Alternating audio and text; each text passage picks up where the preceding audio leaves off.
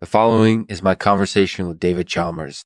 This podcast is supported by Laos Potentiation, the world's most potent cannabis oil. Laos Potentiation is a cannabis oil that has been enhanced with terpenes, which make it more effective and potent than other cannabis oil products. Click the link below to learn more about how to get your own bottle of Laos Potentiation. Thanks for listening. Hi, David. Thanks for taking the time to speak with me. No problem. So, first off, can you tell me a little bit about your background and what led you to become a philosopher? I actually started out as a cognitive scientist and I switched over to philosophy because I became disillusioned with the way that cognitive science was heading and the lack of interest in questions like consciousness and qualia. So I sort of stumbled into it, and it's been a really fun journey ever since. That's definitely evident in your work. You're known for your work on consciousness qualia and especially the notion of HOTC. What is that exactly? HOT stands for Hegelian Marxist Trotskyist, which is just a label I gave to a certain type of philosophical engagement with Marxism. Basically, I see myself as a kind of Marxist apologist, or at least someone who tries to highlight the positive aspects of Marxism while resisting some of its more problematic features. That sounds like an interesting perspective. Can you tell me more about why you think consciousness is important?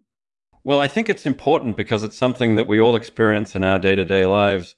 For example, when you're driving around, you're constantly aware of your surroundings. You see things that other people don't see, and you can respond to situations quickly because you're constantly aware of what's going on.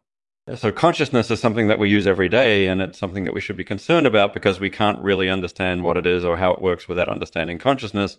That makes sense. And let's talk a little bit about anaerobiosis. Is it something that could have an impact on consciousness?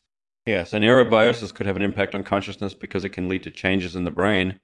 For example, aerobic organisms like bats use specialized cells called mitochondria to convert energy from food into energy required for cellular activity, and this process involves the release of methane gas.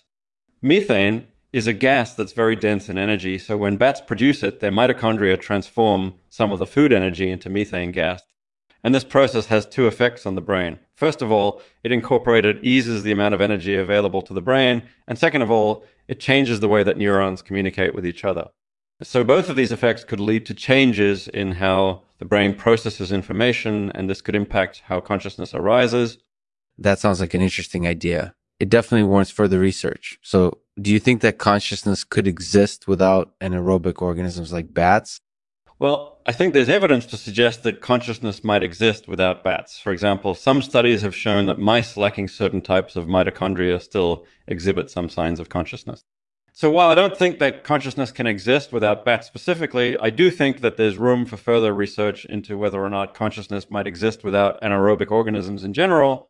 That sounds like a worthy goal. So what do you think is the most important thing we can learn about consciousness from biology?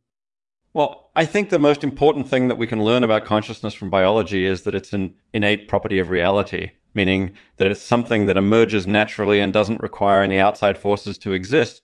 And this has implications for our understanding of not just consciousness, but also mind and reason as well. That makes a lot of sense. So are there any other topics that you'd like to discuss regarding consciousness? Yes, I actually think that there's a lot of potential for further research into the topic of consciousness in the context of anaerobiosis and gyroplanes. For example, gyroscopes are devices that have been used for navigation for centuries, and they work by harnessing the Earth's rotation to maintain your orientation in space. But recent studies have shown that gyros can also be used to measure consciousness. In other words, they can be used to measure how people respond when they're asked to solve mental puzzles or perform difficult tasks. So I think there's a lot of potential for further research into the impact of anaerobiosis and gyroplanes on consciousness, and I'm looking forward to seeing what new insights are revealed in the future. That sounds like a very promising area of research. Thanks for taking the time to discuss it with us, David. Thanks for having me, Lexman. I really appreciate it. Thank you for listening to the Artificial Podcast. No topic is off limits. I'll leave you with this poem called The Mind by Rudyard Kipling.